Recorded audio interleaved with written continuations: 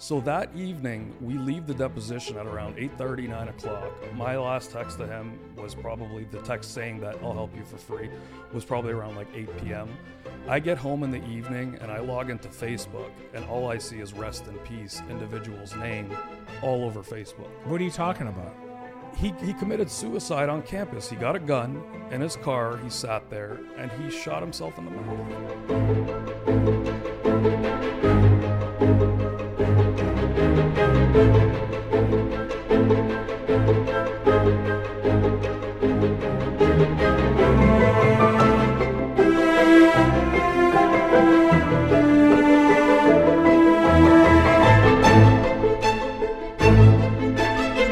Hello, everyone. I'm John Markle, and welcome to another exciting episode of Cases Gone Wild.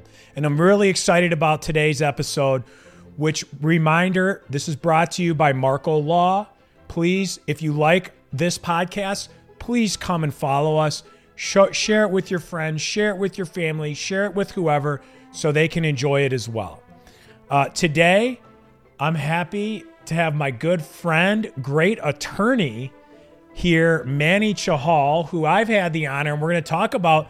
We share a case gone wild in common, which we're going to talk about today, but a little bit about Mr. Chahal, or Mr. Manny, as I always introduce you in trial, Mr. Manny. Mr. Manny was born in Toronto. He's Canadian. Originally, his family is from India. He went to Brampton High School, which is in Toronto. For those of us, we're not going to know anywhere that he went to school unless you're Canadian, because he also went to college in Ontario, went to Western College. And then he decided he wanted to become a lawyer, and he went to law school here in America, in the Detroit area at Cooley Law School. And he has a diverse practice. So what's great about Manny, you do all kinds of stuff, don't you? Do business, you focus on business. You have a lot of contractual stuff. And so our practices are very different, right? I mean, where, you'll occasionally get a personal injury case or whatever, but tell us, Manny, tell us a little bit about what you do. So, first of all, thanks for having me on, John. Thanks for being here. It's truly an honor, man. I've seen the first few episodes you've done, and I've seen the caliber of attorneys you have on this show, so I'm truly honored. Thanks again. As far as my practice goes, I've been practicing for about 8 years now. The first 2-3 years, I kind of dabbled in family law, criminal defense. Finding your way. Finding my way. Eventually, I got tied up with having simply one client who I've been working for exclusively for the better part of the last 4 or 5 years. It's a large corporation. They have about 2,500 employees across North America. So I'm essentially outside counsel for this company. And it's essentially corporate law, commercial real estate. And so, whatever the day-to-day legal issues that come up, I usually handle those.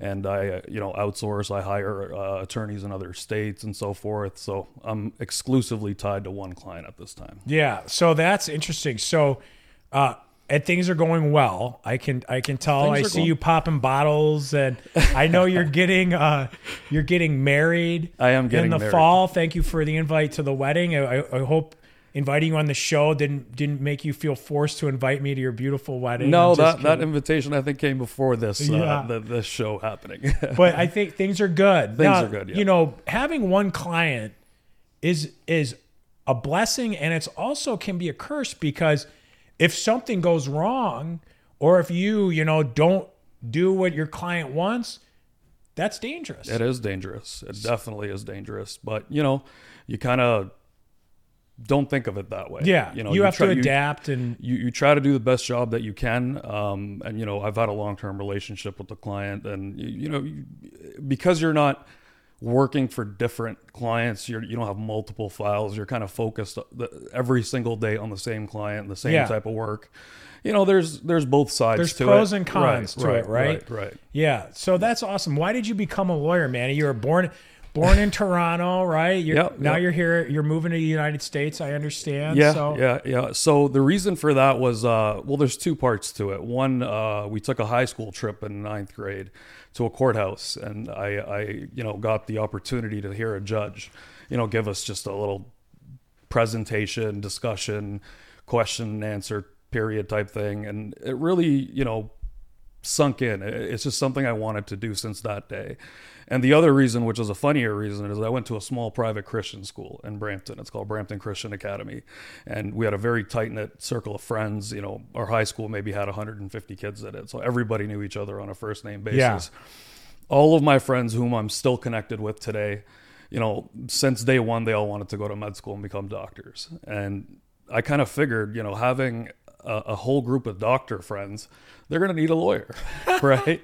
So that partly had something to do with it. I did not want to pursue a medical education. And, you know, so I kind of just chose my path back early then. And have they needed a lawyer? Have they needed you since that time? Because they're in Canada, most of them, I mean, they always call me for legal advice. Yeah. I try to guide them as best I can, but, you know, they have needed lawyers. Yeah. Absolutely. Well, it's funny, you know, how those like little experiences when we're younger shape who we are and what we become, Of you course.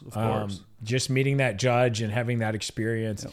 You know, I think a lot of us out here have had certain experiences in our life that if we're lawyers, doctors, whatever you are, that has, you know, set our path. So, yeah, absolutely. Well, thanks for being on the show today. And I know we got a lot to talk about. When, you know, I was trying to think, when did we first meet? Did we meet before the first case that we did together? I believe we met on one occasion. Obviously, you had a guest. I think it was your second episode, Isa Haddad, who's the gentleman that I work for. He's the attorney I work for at his firm. You guys are connected through, you know, you talked about a little bit of how your relationship with him came forward through his wife. You guys went to the same college, right? So I think we attended a buck dinner together once. Yeah. But like other a than lawyer that, event. Yeah, it was a lawyer event. But other than that, I think we really got connected once, you know, I reached out to you regarding the case we're going to talk about today. Yeah, well, let's get right into it. So this is Case Gone Wild. This was a wild case. It really Manny. was. This was a wild case. And I remember you called me and, you know, just like I tell my clients, nobody calls me because things are going well. Right. Right? Like people call me because something horrible's happening or they need help. Right. And that goes for lawyers too. And so why don't you tell the listeners, you know, why and how did you end up calling me on the Case Gone Wild that we're going to talk about? Sure, absolutely. So around January 2017, that would have been maybe a year and a half into me practicing, I get a call from the client that we're going to talk about. Elderly lady crossing the street in Canton, Michigan, walking in a residential neighborhood, gets struck by a car while crossing the street. She had a lawyer at the time, but the family was Indian. They're from the same part of India that I'm from. They speak Punjabi, so I'm from the state of Punjab in India. And so a lot of the community in general in Michigan, I've come to learn, you know, they feel more comfortable just communicating in their own language with someone who's from the same background. So perhaps that was the reason that they had reached out to me. They weren't too happy with the lawyer that was working on the case. He had filed suit maybe like 3-4 months prior. So they reached out. I had a consultation with them, and I just felt so bad for this elderly lady and her family. And I said, you know, with the seniors that I work with at the firm, I'm just like, guys, I have to take this case. Zero experience in personal injury law. Never did a personal injury case. First and I'm not going to say first and last, but that was the first personal injury case I ever took on.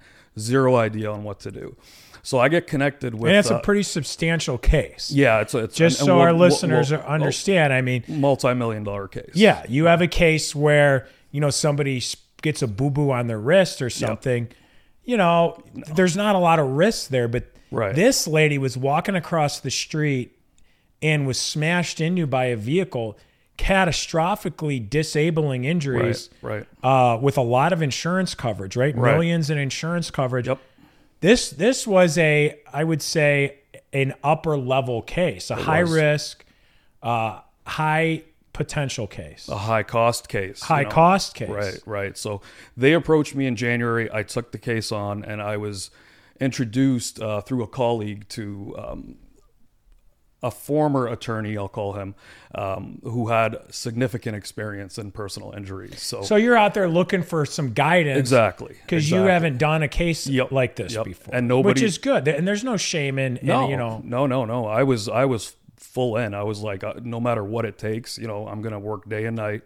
So I hired essentially a consultant to help me out, to kind of guide me through, my first deposition for a personal injury case. Yeah. Like I went to go depose police officers who were at the scene of this accident.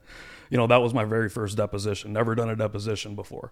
And I remember preparing for that with this consultant, literally like writing questions down on how to do a personal injury deposition. Because it's your first deposition you've ever done. Exactly. And now you're on a multi-million-dollar potentially case. Exactly. And just so people who are listening, this was, when you hear an old lady was walking across the street and got hit by a car, right, you might say, well, that's easy. What's the complicated in that? Any lawyer could do that. But this wasn't that case. No, this was not that case. Why? So for starters, to make a long story short, and we'll get into the details, more details of it, obviously. We went to trial on this case in November last year, right? When we won on the no fault trial, at the no fault trial. The insurance, first of all, there's two issues. There was two insurance carriers involved. The elderly lady, she lived in Niagara Falls, Ontario, and then also in Canton, Michigan. She spent her time with two of her sons half and half, right? Yeah, so she sold her house. Right. She didn't have her own house anymore, and right. she just lived with her family. Yep. Half here, half in Canada. Yep. But what does that have to do? The listener might be saying, well, what does that have to do with the case? Who cares where she lives? Right. So going to one of the two issues that, the insurance companies, both of them were, using as defenses was, so there's something that I've now come to learn called order of priority, right? When you're hurt in an automobile accident, there's an order of priority as to who has to pay. Who has to pay first, exactly. Right? So, and it's not as easy as it sounds. No, because these insurance companies don't want to pay. They don't want to pay, and they want someone else to pay, right? And that's exactly what happened here, right? Yes, we had you had two insurance companies. One was AAA insurance, mm-hmm. and one was Citizens Insurance, right? And there was hundreds of thousands, millions of dollars in medical bills. Yep. Nobody paid. So one of the insurance companies was saying that her domicile, which is essentially where she lived, was Ontario, Canada. If that was the case, then the other insurance company is liable to pay. The other insurance companies pointed the finger back at them, saying at the time of the accident, she was living in Canton, Michigan with her son, whose auto insurance company should have covered all her medical bills, because if she is domiciled in Canton, Michigan, then she is a resident relative of her son, and his auto insurance company is liable to pay for all those bills. So to translate this, because mm-hmm. it's confusing as all hell. Yep. Is where she lived mattered not to us really, right? But it mattered to the insurance company, right? Because if she lived in Canada, what was it? AAA had to pay. No, Citizens had to pay. If she lived in Michigan, AAA had to pay. Yep, that's correct. And we don't care, right? But they use that as an excuse, not to pay for over 6 years, I think, right? And which is horrible, because which means this lady can't get the medical care that she needs. Exactly. Because the insurance companies are blaming each other. Right. And she needed medical care. As you know, 2 major surgeries, her pelvis was shattered into pieces. Initially, one of the top doctors at the University of Michigan who teaches there had to be flown in to put together, her hip into little tiny pieces, like Humpty Dumpty. Exactly. It's like having a broken piece of glass and you're trying to glue it all back together with screws and plates and she was in a wheelchair then. Right, she was an active lady. So all right, so this, which should have been an easy case, was a mess. Right. And it was your first case. It was my first case. So what did you do, Manny? Well, you made some smart decisions on this. Yeah. So I did as much as I could for as long as I could. I think I probably worked the case for a year and a half. We went to case evaluation. So the one issue, as I mentioned, was the, pointing at each other, the order of priority issue, that we're not liable. One of the insurance companies goes a step further and says that she wasn't hit by a car, that she was crossing the street. Their driver was coming around the corner with boxes in his car. He happens to stop 2 feet in front of her, and then she falls. Yeah. So that was the other thing. Just so I understand. So not only and this was Citizens Insurance Company. Correct. Not only were they saying the other insurer has to pay, it's not us. They literally said, oh, this old lady just happened coincidentally to just fall over in the middle of the road for no apparent reason. Did they ever say why she just suddenly fell? They said, we don't know. She just fell. Directly in front of a speeding vehicle. Right. That was found at the scene directly next to her body. And what's even funnier, John, is that, I mean, they were essentially saying that she didn't see the car, right? Because if she saw the car and got scared and fell, they're still liable, right? And I'm sure you could explain that a lot better than I can, right? Because there doesn't have to be contact between the vehicle and her. She just has to be scared that the car's going to hit her, which caused her to fall over. Yeah, and she broke her hip. This is for listeners who don't, Michigan has kind of a weird auto insurance scheme, but it's called no fault, right? And so this isn't a case about pain and suffering and all that stuff. It's just a basic case about medical bills and which insurance company has to pay the medical bills. Right. And under no fault, you don't have to necessarily be hit. Your injury just has to be, regardless of who's at fault, you just have to be related to a car. That's right. A car incident. That's right. So this is insane. And this was insanity. And the listeners might say, well, who the hell is going to believe that? But they hired experts. Correct. They hired like a Ford Motor Company, like expert engineer on biodynamics to say it was crazy. And I don't think she even visited the scene to like do like an analysis of to make her report. That she basically agreed with them and said that, she just happened to fall without seeing the car at the exact same time and place that the car came. And the car just was able to stop like 1 foot from her body. Yep. Yeah, which is crazy. And we'll get into what we found out in the case. But needless to say, this, which on the surface seemed like a really strong, easy case, turned out to be somewhat of a hornet's nest. It was. Especially for a first case, man. Right. So, I had the consultant, quote unquote, helping me out for about a year and a half. Took a bunch of depositions, hired an accident reconstruction expert to come out to the scene. Like a police reconstructionist. Exactly. Everybody on our side was like, there's no question here that she was, one, hit by a car, and number two, that she lived in Niagara Falls, Ontario, right?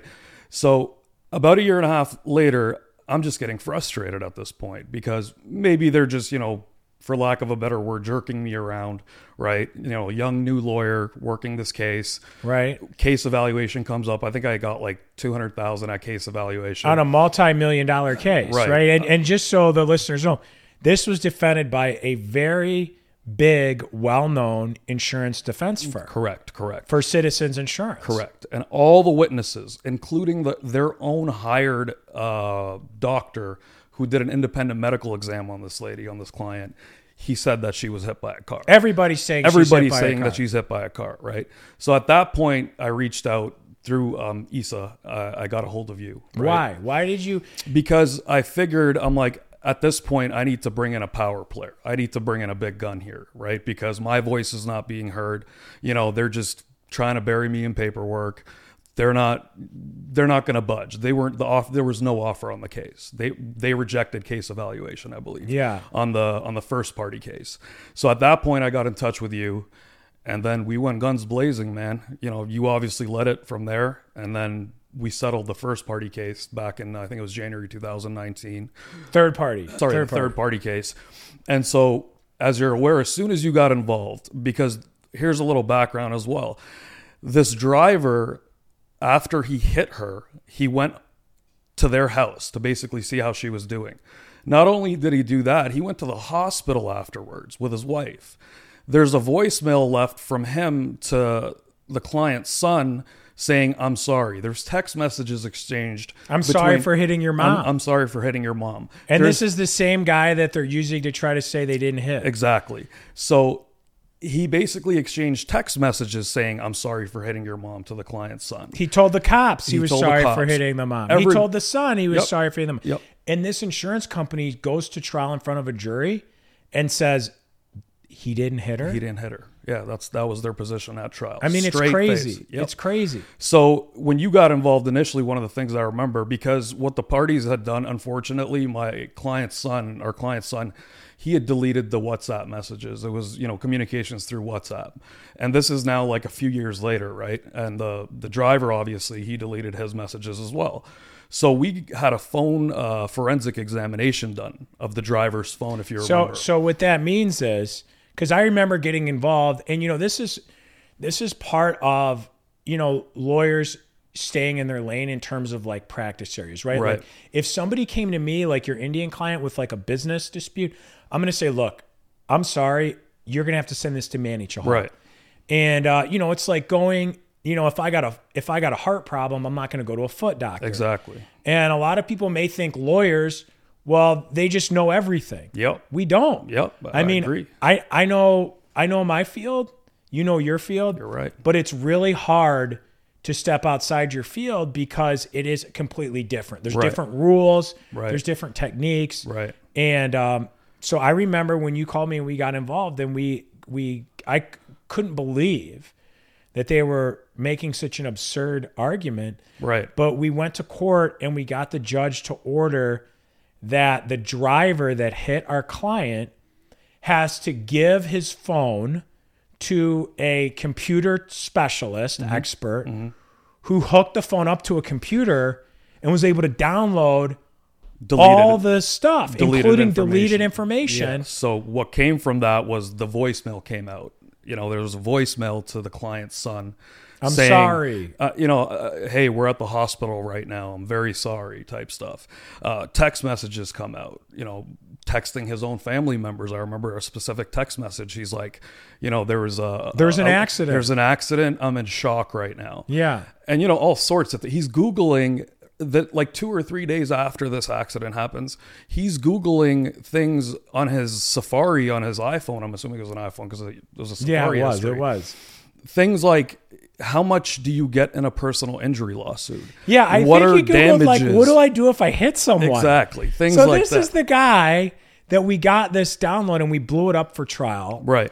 But they went to trial and said this lady just happened to fall over. Exactly. And this guy that hit her, who admitted to everyone that he hit her, literally was Googling, what do I do if I get into a car accident with somebody? Yep. And if you remember, he called his insurance company to file a claim the next day. Yeah, and he told his insurance company that he was driving and that he was in this accident. Why would you call your insurance company if you were not in an accident? Yeah.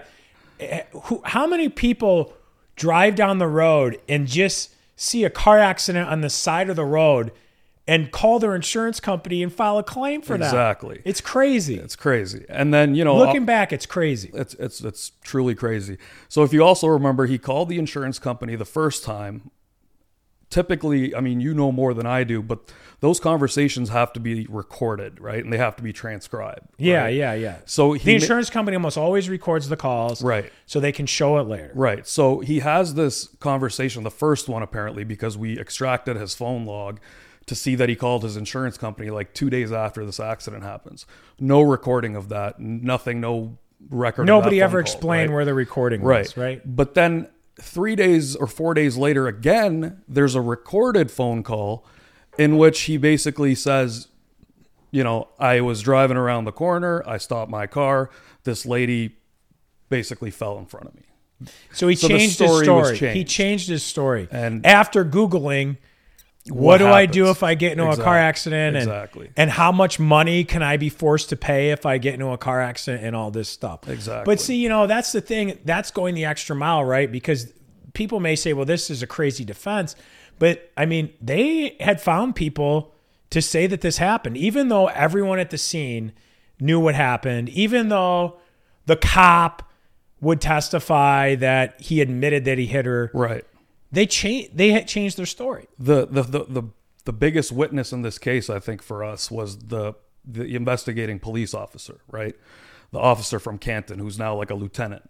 He came to trial and he said, well, initially at his deposition, I got him to admit that the driver told him that he struck her. Yeah. And that's why he gave him a hazardous he wrote him a action. ticket. He wrote him a ticket for hitting a lady. Right. So now, after his second phone call, if you remember, to the insurance company where he says he didn't hit her, he calls the police station back to try and change his statement that he gave, right, to get the ticket. And the officer told him, you can't do that. You can't do that. If you truly want to change your statement, come to the police department, sign an affidavit saying that you incorrectly said that you hit her at the scene, and now you want to change your story. But he didn't do that. And why wouldn't he do that?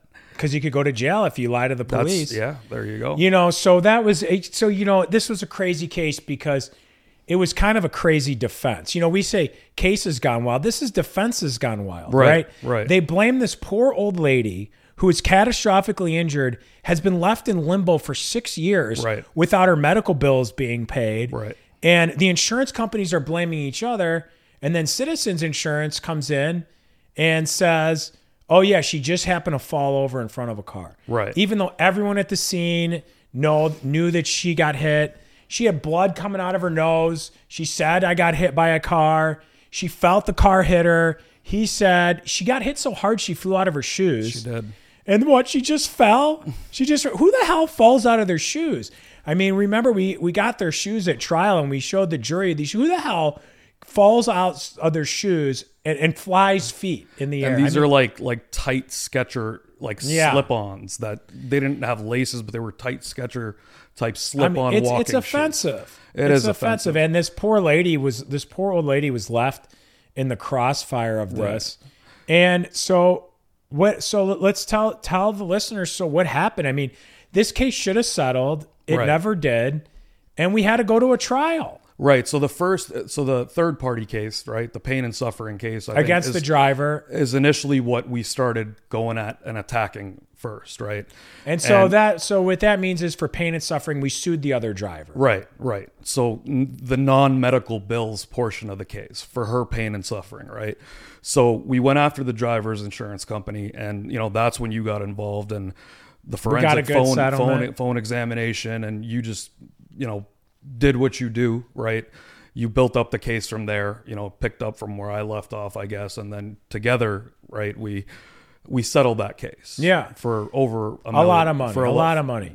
That we can't say, but a lot. Right. And this, I think, Manny, you had the courage to do what some lawyers, it's hard to say, I don't know everything. Right. Absolutely. But you said, you know what, like, I think it's in my client's best interest on a case like this to bring in another attorney who specializes in this field. Absolutely. Which takes a lot of courage. Yeah. And I mean, it takes part of your fee, right? Yeah, absolutely. And the other way I look at it as well, which I think may have been beneficial for us, it was like the bait and switch, right? They think they're dealing with a young new attorney who's just, working this personal injury case. And then at the 11th hour, I bring in the biggest gun available, right? In the Detroit area, which is John Marco. And so now you're involved and they're just scared. Yeah. Is my assumption. They're scared. Because I think if you took this case on day one, right, it would have probably settled a lot quicker, right? It would have settled. We probably wouldn't have gotten a big verdict. Exactly. But you're right. It did take a lot of courage. I mean, obviously, who wants to... I had thousands of hours into this case already, right? And to basically hand it off to you and, share a fee with you on it, right? That took some courage, but it's in the client's best interest. It's in the client's best interest. And I think in the end, I mean, with the results that we got, it more than made up for it. I mean, absolutely. So, absolutely. And I've been doing a lot of, because this is my specialty on being brought into cases, sometimes right before trial, sometimes in the middle, whatever. And we were able to do a lot on this case. So we settled that, and then we went to trial against the insurance company. It was kind of a wacky trial because it's us on one side with this crippled old lady in a wheelchair who couldn't even come to trial every day. We had to wheel her in. Mm-hmm. Your fiance, would have to get her from the car, put her in a wheelchair, wheel her up to the courthouse. Right. And then the defendants was two insurance companies. Right. Not one, it was two. Yep. And they were blaming each other. And one of them, AAA, I got to give them credit, even though they could have latched on to this crazy defense of this old lady just fell over, they wouldn't even sink that low. No, they did not sink that low. And all due respect to them, they in fact paid some of her medical bills at the very beginning. I think their claims adjuster, if you remember, came to trial. She testified that, we're going to try as best as we can and we're going to pay your bills. We'll figure out who's liable for what, down the road. Yeah. But for now, it's important that this lady gets medical care, right? Because it's to save her life. It's a catastrophic injury, right? But eventually they had to stop paying because they realized that they were not liable.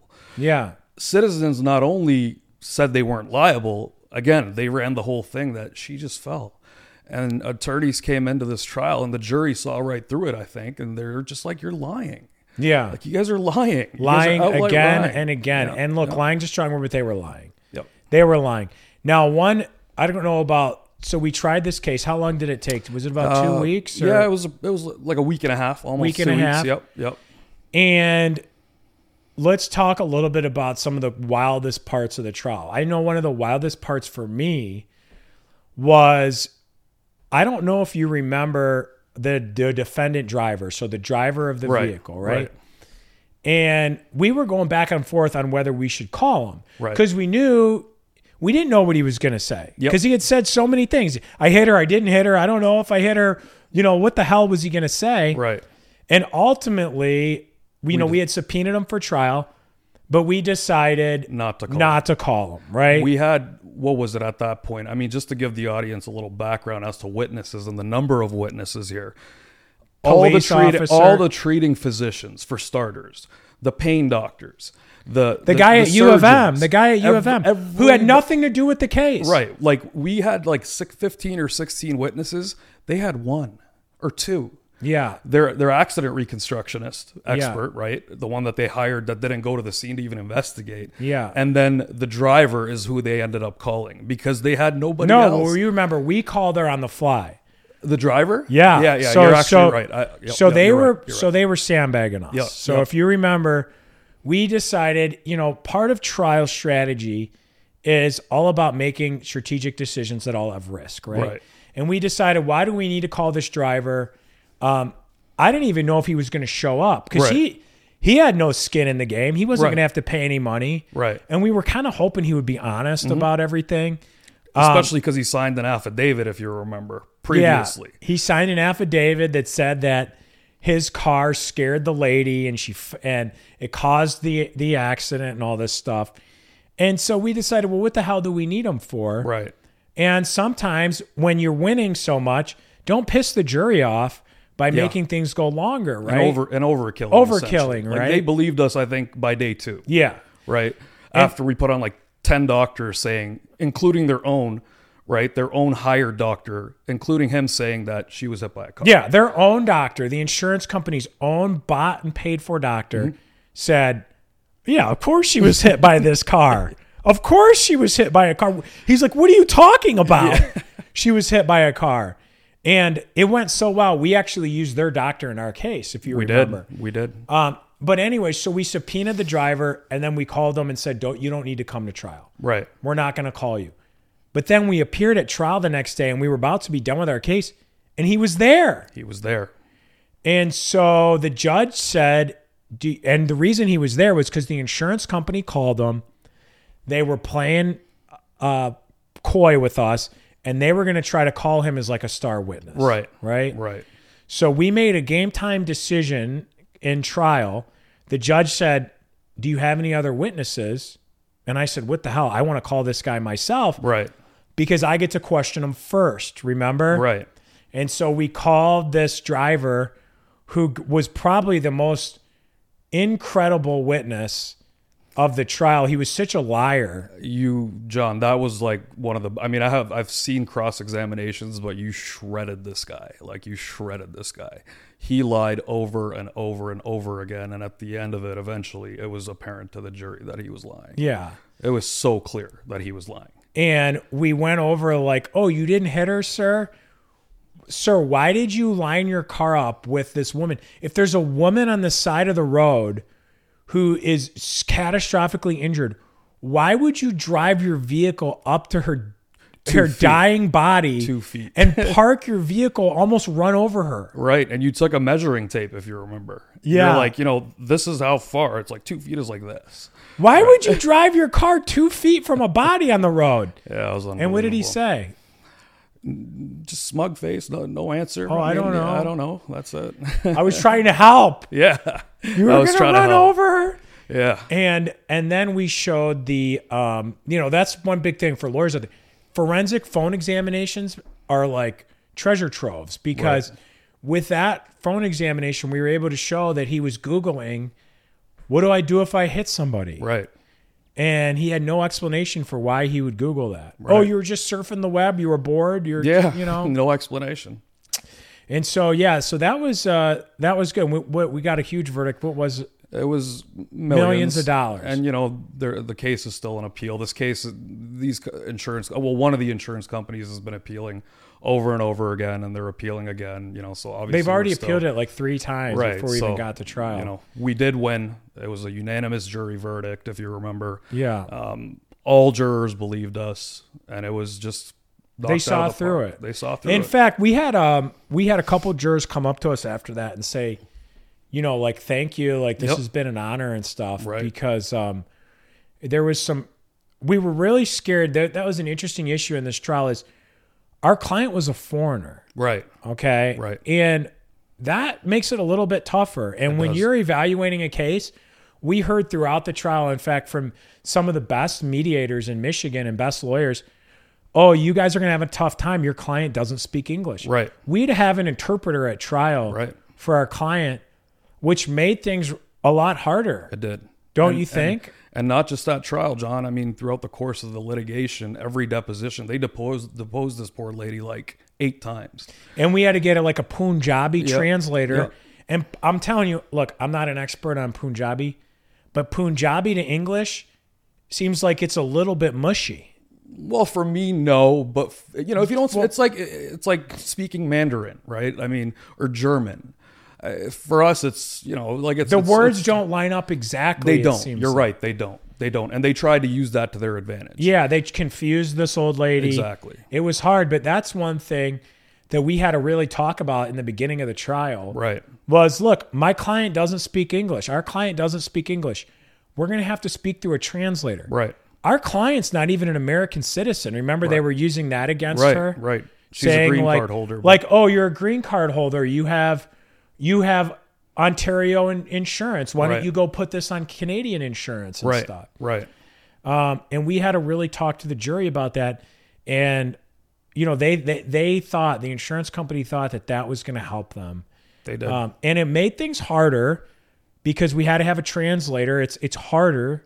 It is. And I remember one of the defense counsel just trying to, abuse this lady essentially during his questioning of her at trial. Yeah. And it made them look even worse. Yeah. Well, we had some jurors who had immigrated to the United States. Yes, we did. Yep. And I think they were just appalled by them taking that tactic of you're a foreigner. We had a Hispanic man from Mexico. We did. Who had came, and we also had an Asian American who was like an engineer at GM or something. Yep. And they came up to us afterwards, and they felt very empowered to be part of the American justice system. And if you remember that one gentleman, he had just gotten his citizenship, I think. Yeah. That he came up afterwards as well, and he really applauded.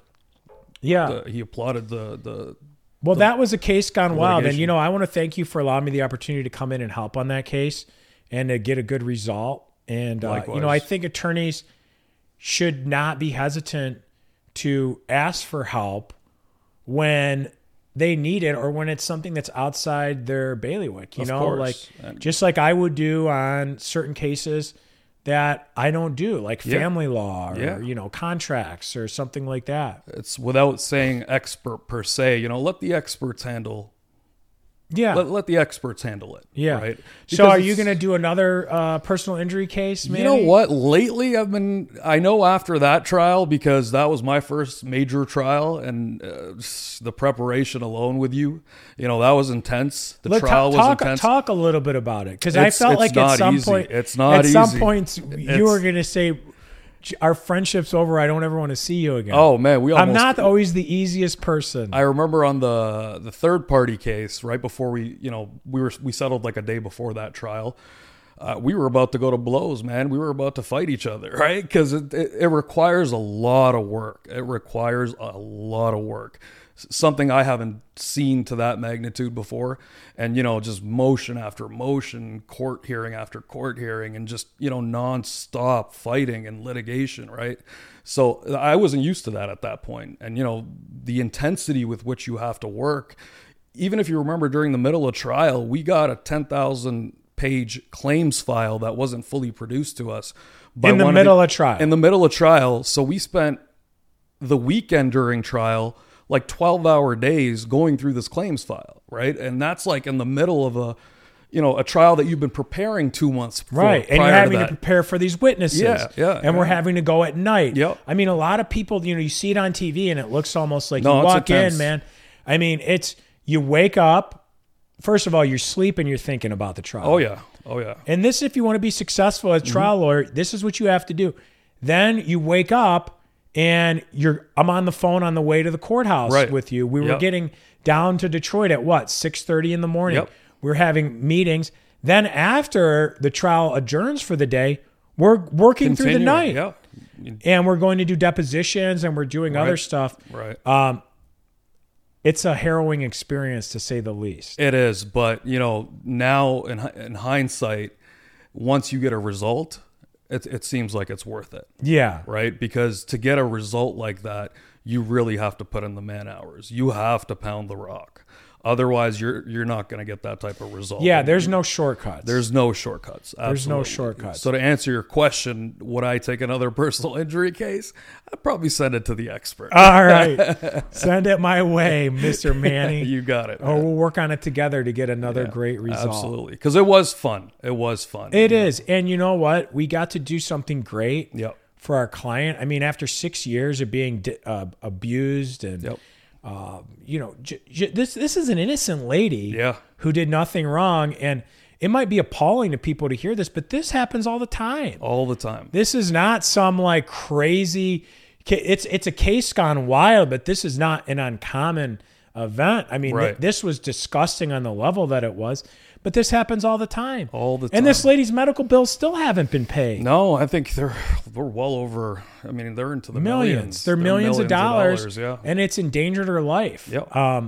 But we were able to get justice for her, and we got to see these appeals through. And I'm confident, and we'll make a difference in her life. Absolutely. And it was really nice working with you as a team. And we complemented each other, I think, in different ways. So thank you for putting your trust in me on that. Likewise, John. Thank you. I wish we had more time to talk about all kinds of cases gone wild. But I remember during trial, there was one of the saddest cases.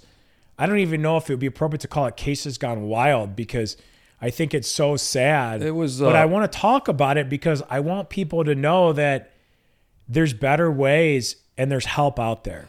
Yeah, so in the midst of this case, while in the middle of trial. No, it wasn't in the middle of trial. I think this was if we're talking about what we discussed recently, right? That one experience. Yeah. It wasn't really a case. It was just an experience that sometimes attorneys have, and I'm sure there's lawyers watching out there that have gone through something like this. Or people. So we were both at a deposition I think it was in Canton area. And I get a call from a young gentleman, and I'm not going to obviously disclose any names here, a young Indian gentleman who I had helped out in the past, early on in my career with something nominal. Young, good-looking kid. I think he was working as a DJ or something like that. He was studying at MSU. He had just enrolled into his first year of undergrad to complete a degree in I don't know what. So he gives me a call 2 days prior to this deposition that I'm going to get to, that we were in. So he calls me 2 days prior. He's like, I have this girlfriend that, I've been seeing for some time. And for whatever reason, it seems like she's been playing me and, just trying to take my money and spend my money and just, abusing me in a way. She called the cops on me and basically said that I raped her. And I'm like, okay.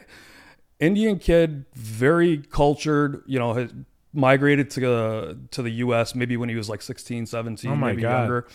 His So parents she made up this false charge made up this complete false charge. And so at this point, nothing... because the relationship was going south. Exactly. So he's a college student. I'm assuming she was probably living at his place. I don't know the details. We didn't get into it that far. So I called him into my office. I consulted with him, and, he shared some information. Completely innocent kid. His parents, I remember at the time, were out of the country. And is this Indian family, did you say? Yeah, it's an Indian family. And so they understand, so our listeners understand, it's very cultured. Tell us the cultural very, very importance. cultured. I mean, your family's honor and the respect for your family and the community is something you uphold to the highest level possible, right? You don't do anything to embarrass or bring shame to your family. And that goes for, I think, not only just Indian cultures, just other... good households, right? I mean, as a kid, you don't do something that's going to embarrass your family or, bring shame. But I've noticed, not to stereotype or anything, but that in the Indian family is extremely important, and it's put above almost anything else. It is. It really is. And you can't say that about everybody. Right. But I've noticed that, and it's a very strong characteristic. It is. So he comes in, all scared and crying and, tells me what happened, right? And at this point, nothing has happened. Like no police has come to his door. He hasn't been arrested, never went to jail. This is just what he found out. He found out information, I'm assuming through her, that, she we don't even know if she actually went to the police, exactly, right? We don't. But she could have made it up out of anger or exactly. something. So he's so scared just that, of the consequences that he doesn't know what to do. And I'm trying to tell him, I'm like, first of all, if something were to happen, if she had called the cops, they would have probably showed up and arrested you already. Yeah, taken your cell phone. They would have got a search warrant. Right. But he's like, no, I need legal help now. I need you on retainer, whatever. I'm like, just hang tight. Don't worry. It's going to be fine. 2-3 days pass by. Well, is this kid able to even pay for you? Like, no, how does it work? So he was too scared to even tell his parents in case something happened to get money from them to pay. He's a college kid, right? I mean, he can't afford a serious defense lawyer, which I would have connected him with a colleague of mine to help him out with. So what did you do? Did you tell him you were going to help him even though so fast forward 3 days later, he's texting me every day, just scared. What's going to happen to me? Can you please help me? I'm like, nothing's happened yet. Just relax, dude. So fast forward, it was a weekday evening. We're in a deposition with one of the physicians on the case that we just talked about, right? And we're in this deposition. I'm getting text messages from him. And I'm like, listen, dude, if anything happens, you have my cell number. Don't worry about the money. The money is not an issue. I'm not going to charge you for anything, right? Or whoever helps you is not going to charge you. I'm going to make sure. Because you felt really bad for this kid. Right? I'm like, it's just calm down. So that evening, we leave the deposition at around 8:30, 9 o'clock. My last text to him was probably the text saying that I'll help you for free was probably around like 8 p.m. I get home in the evening and I log into Facebook and all I see is rest in peace, individual's name all over Facebook. What are you talking about? He committed suicide on campus. He got a gun in his car. He sat there and he shot himself in the mouth. Dude, that's what happened to him. That's horrible. No. He hadn't even been charged yet. Yeah, he had not been charged yet. And we don't even know what would have happened to him. Exactly. It's such a that's sad. I know there's attorneys out there that have gone through experiences like that. Yeah. So that wasn't really necessarily a case gone wild, but it's just an unfortunate story. And sometimes as attorneys, you deal with stuff like that. And I felt guilty for a few days, right? Like I felt not a few days. I mean, I felt guilty for quite some time. I was in shock. It's really hard. And, but you do what you can do. But I think maybe a lesson out there of this horrible tragedy is as grim as things seem, as hopeless as they seem, whether, you're like this client who's facing a false charge of horrible rape. I mean, I can't think of a worse charge. I mean, it's worse than murder. Right. I mean, in a way, or whether, you're like our Indian family who don't know how they're going to pay their medical bills because they're being cheated by the insurance company, or any of the other sad things that we deal with. Because let's face it,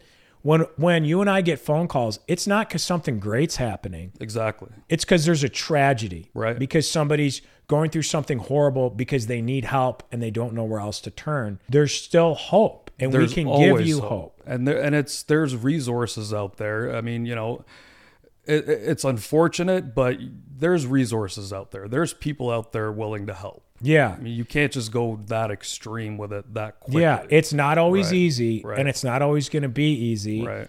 But that's what we're here for. We're here for. as lawyers to help you get through these difficult times, whether it's, charges, criminal issues, family issues, horrible accidents, or horrible things. I mean, we're kind of dealers in pain and try to help and try to get the justice or put people's lives back together again. Absolutely. Which is not easy. And we talk a lot about on this show about, our victories and the joy, but there's also a lot of sadness, that one as man. A defeat. I took that one as a defeat for a long time. Yeah. And it's like he hadn't been charged. It's a sad, sobering note to end the show on, Manny, but I think it's an important one.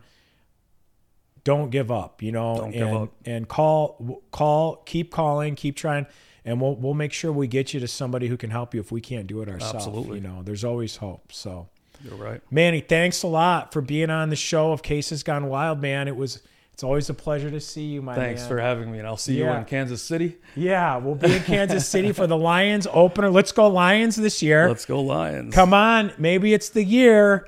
We'll see what happens. Yep. I'll see you in Kansas City, John. Thanks again for the opportunity, man. It was great. Yeah, thank you for coming on the show.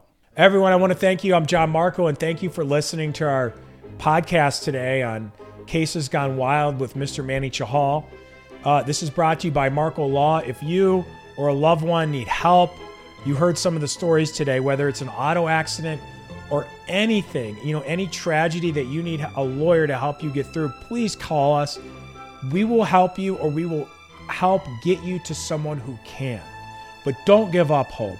Go to our website, which is marcolaw.com.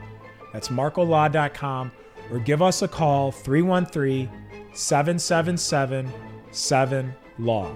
Until next time, this is John Marco on Cases Gone Wild.